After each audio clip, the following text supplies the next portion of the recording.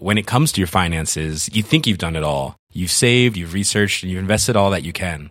Now it's time to take those investments to the next level by using the brand behind every great investor, Yahoo Finance. As America's #1 finance destination, Yahoo Finance has everything you need, whether you're a seasoned trader or just dipping your toes into the market. Join the millions of investors who trust Yahoo Finance to guide them on their financial journey. For comprehensive financial news and analysis, visit yahoofinance.com, the #1 financial destination, yahoofinance.com.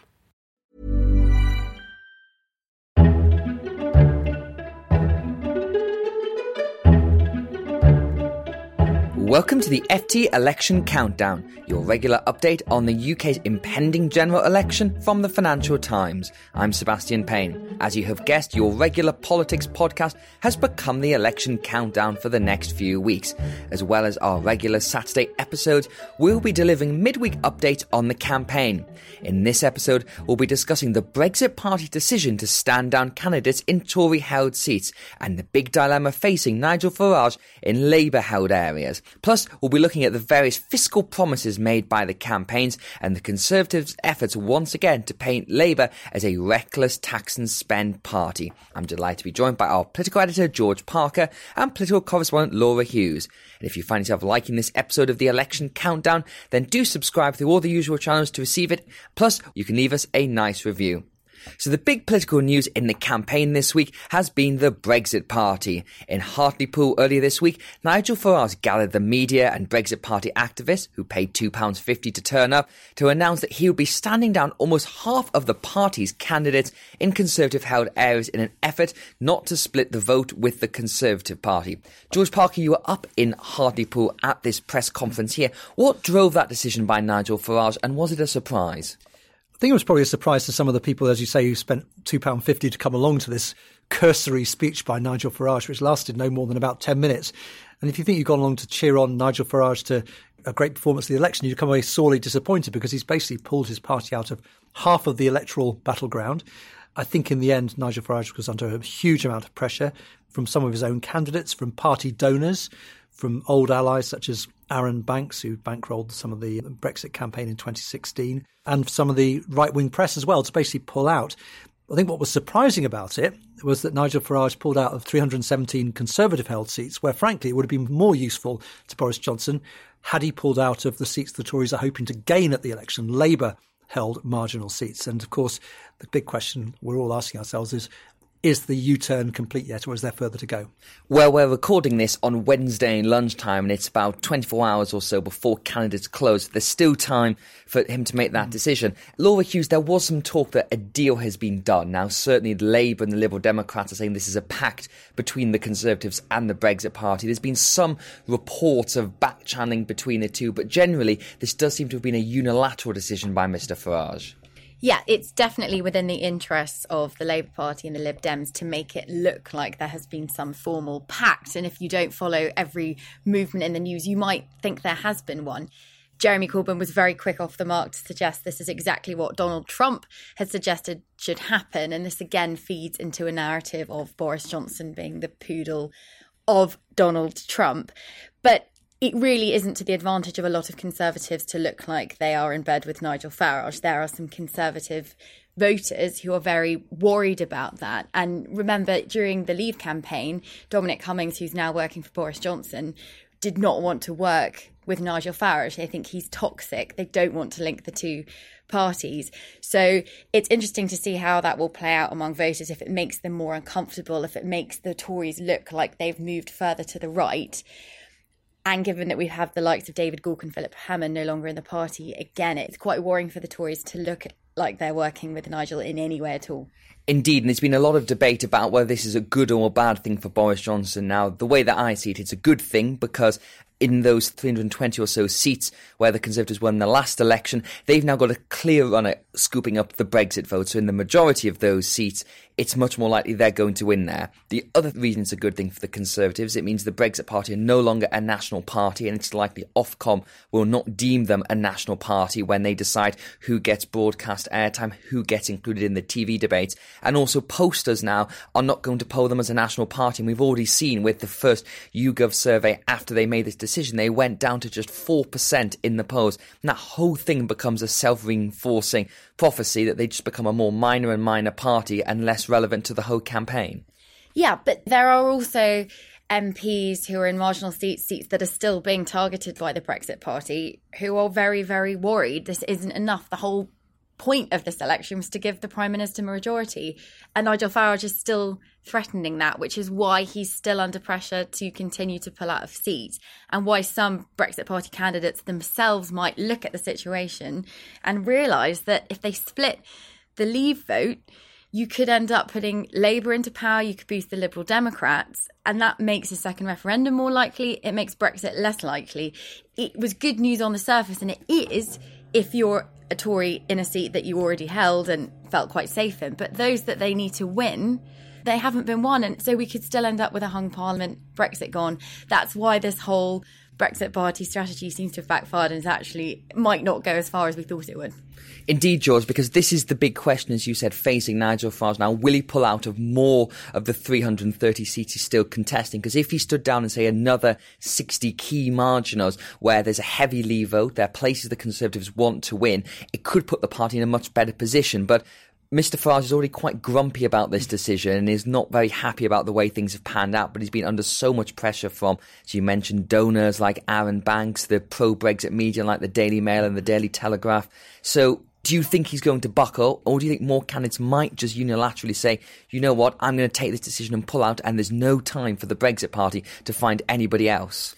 Yes, I think you're right. To some extent, the decision's been taken out of his hands, and you could see candidates pulling out unilaterally as we speak now over the next 24 hours or so. Aaron Banks is suggesting that the Brexit Party should target just 40 or so seats, the seats where they might stand a conceivable chance. The argument against that Farage's people put out is, as you were alluding to earlier, the more seats you pull out of, the less airtime you have for party political broadcast, the less you're taken seriously, the lower you appear to be in national opinion polls. So it's a very difficult strategic position for Nigel Farage. And I was up in Hartlepool, as you say, in the Grand Hotel, and you could tell it was an uncomfortable position for Nigel Farage. He loves being the insurgent who puts the cat among the pigeons, gets everyone running. He is the one who's on the run. And going back to something Laura was saying, it's very interesting the way the Conservative Party is absolutely determined to say, look, this has nothing to do with big deals, although there have been back-channel discussions going on. I think Boris Johnson feels that Nigel Farage is on the run and he wants to keep him there. He doesn't want any semblance at all that there's going to be any sort of non-aggression pact. And the Conservatives are adamant there's no way they're going to stand candidates down in any of the seats being targeted by the Brexit Party, including Hartlepool itself, which is where Richard Tice, the Brexit Party chairman, is standing. And of course, lest we forget, Nigel Farage himself is not standing in this election. He wants to be a national campaigner. There was talk he might run in the Essex seat of Thurrock, but decided not to have his 8th attempt at getting into Parliament. But Laura, you mentioned the effects on the negative side for the Conservatives this, and this feeds into a story that happened early on Wednesday, which is David Gauke. He was the Justice Secretary, one of the 21 independent Conservatives who was booted out of the party by Boris Johnson and wasn't brought back, quite curiously, because he was one of the ones who looked as if he might be allowed back in. He wasn't, and he announced that he's going to stand as an independent in his old seat in Hertfordshire. And that's a very interesting case because he's citing Nigel Farage and the Brexit Party now, saying the fact is he's going to be under so much pressure from Tory MPs, the Tory grassroots and the Brexit Party to basically, if we don't have a trade deal done next year, to leave with no deal at the end of 2020, we need to stop that and we need to have more centrist Conservative MPs in Parliament to make sure that happens. But does Mr Gauke and some of those other independent Conservatives actually have any chance of winning? I think the ones that are really big names like Dominic Grieve, who's been instrumental in putting forward backing legislation in the House of Commons to stop a no-deal Brexit and is quite popular in his local constituency, he could hang on. He's not popular amongst the actual Conservative Association, Dominic Grieve, but he's managed to sort of hold in there and has a strong reputation. He might be able to hang on. It depends if David Gauke is a big enough name. He had hoped the Liberal Democrats might step aside, but this morning the Lib Dems are confirming they are going to stand a candidate against him, and that's really bad news because if you're a voter that wants a second referendum, do you vote for David Gauke as an independent candidate, knowing that he's probably not going to have the impact that the Liberal Democrats could if overall their majority and parliamentary share goes up in the Commons? So it's a risky strategy, but it's interesting that Gauke said he didn't feel like a Liberal Democrat, he felt like a Liberal Conservative, and couldn't find a place for himself in this new Conservative Party. It is really difficult for people standing as independent candidates, particularly at short notice, to run a campaign. And I was at the Political Studies Association Awards tonight, and David Gauke was named Politician of the Year, and everyone clapped him. And he said, "Thanks for the applause. Maybe you could come and hand out some leaflets for me in southwest Hertfordshire." Because the fact is, you've got to build a ground army from scratch at very short notice. And I was talking to Anna Soubry, who's running as a Change UK candidate, former Tory minister, who's saying how difficult it is. You've got to design leaflets, you've got to print them, you've got to distribute them. You're going into the battlefield without a map because you don't have the voter lists either. So it's a really difficult thing. And I agree that some people say that Dominic Grieve, of the three independent candidates, is the most likely to succeed. It's going to be very tough for David Gauke and Anne Milton, who's standing in Guildford. Indeed, and these independent Conservatives in some way, George, are the missing tribe of this election, people who fundamentally were supporters of David Cameron. They're not Liberal Democrats in the way they see the world and their politics and their style of campaigning, but they do feel out of home in Boris Johnson's Conservative Party, and there's going to be a question come polling day, which way do those people go? Because they might be more temperamentally suited towards the Liberal Democrats, which is what Mr Gauke has suggested, but they also know that if they vote Lib Dem, they might ultimately let in Jeremy Corbyn. Yes, I think that will be one of the strongest messages in the closing part of this campaign, the Tory suggestion that if you vote for Jo Swinson, the Lib Dem leader, you end up with Jeremy Corbyn. And that will be a very powerful message for the lost tribe, as you say, the sort of Remainer Conservatives. Something else you pick up in speaking to Tory candidates is that, yes, Remain Conservatives are anxious about what Boris Johnson is doing to the party, but at the same time there is Brexit fatigue. And that's the other big message at the end of this campaign from the Conservative Party. You may not like Brexit, but actually we've got to turn a page and move on. And I think that's also going to be quite a powerful closing message. Laura, you've spent some time this week on the campaign trail with the Liberal Democrats in their yellow banana campaign bus. How's it looking out there for the Lib Dems and for Jo Swinson in particular? Because they're hopeful of making big gains. They'd love to get 50 seats or possibly even more at this election, but they are coming from third place. They are still the third party. And there is a question about their Brexit message here, that yes, they are the unequivocal party of Remain, but they're also the party of Revoke. How's that been going down on the campaign trail?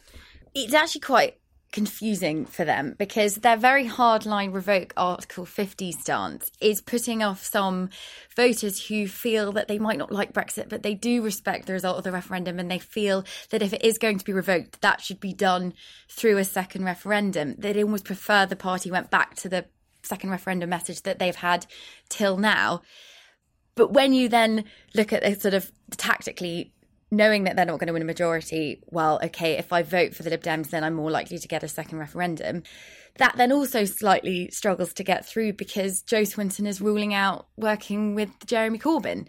And if she's ruling out working with Jeremy Corbyn, then how are you going to get that second referendum? And that's the point at which people decide maybe tactical voting doesn't work. And there are a lot of voters that genuinely don't know what to do, don't know who to vote for.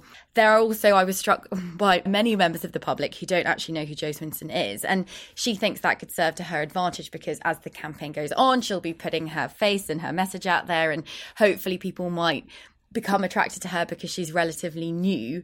But I was really struck with how little people did know who she was and what the party stood for. It's not as simple. They're trying to be very simple and clear with people, but actually, when you know that they're not going to win a majority and she's not going to be Prime Minister, it makes it quite complicated for them.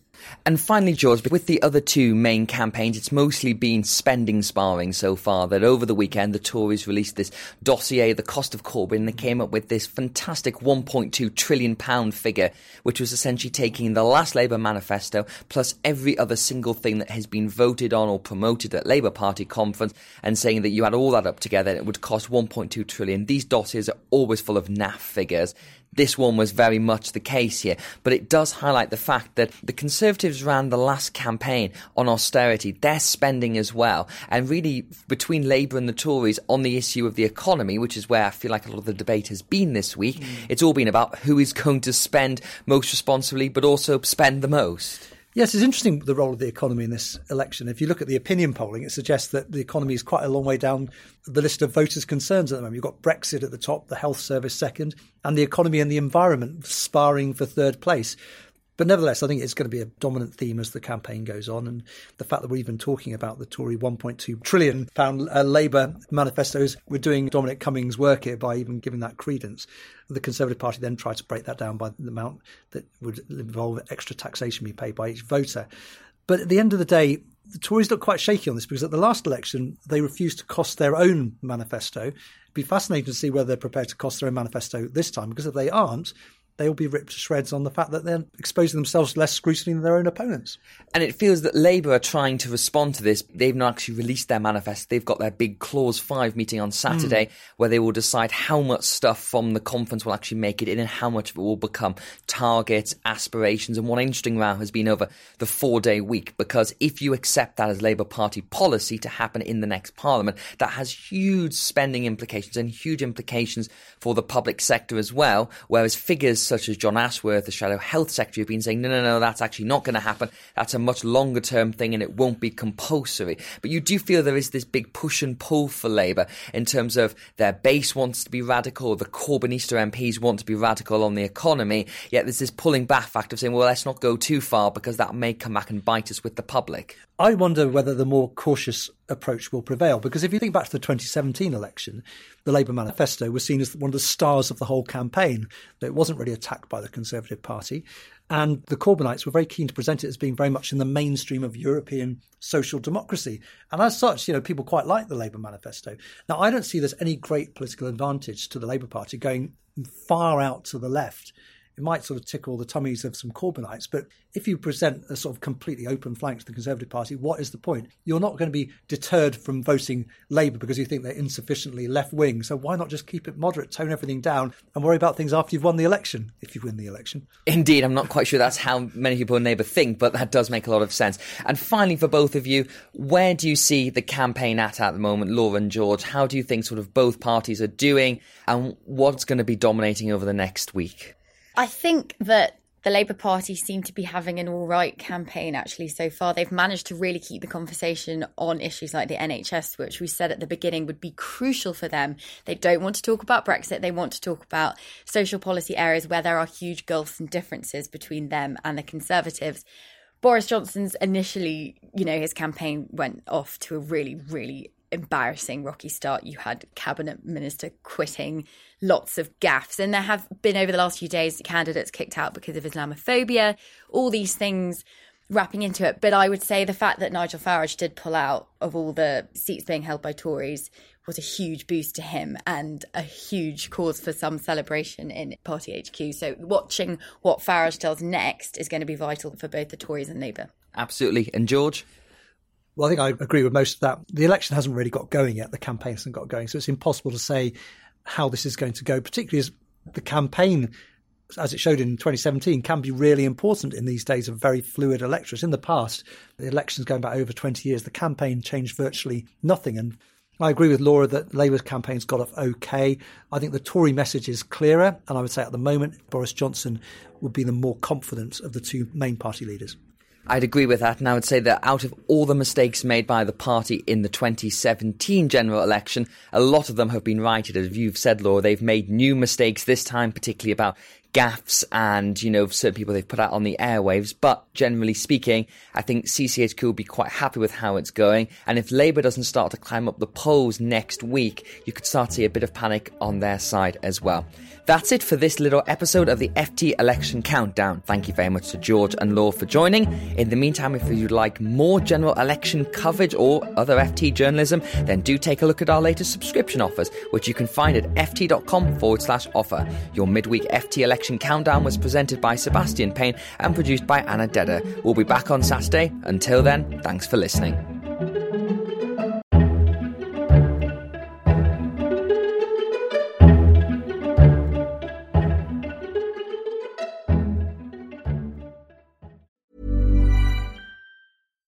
Hi, I'm Daniel, founder of Pretty Litter. Cats and cat owners deserve better than any old-fashioned litter. That's why I teamed up with scientists and veterinarians to create Pretty Litter. Its innovative crystal formula has superior odor control and weighs up to 80% less than clay litter.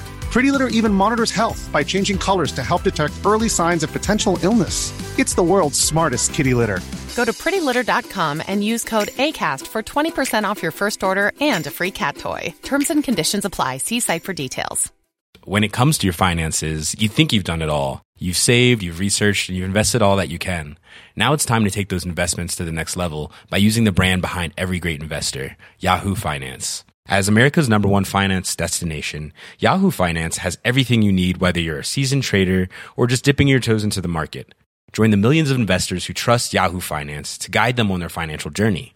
For comprehensive financial news and analysis, visit yahoofinance.com, the #1 financial destination, yahoofinance.com.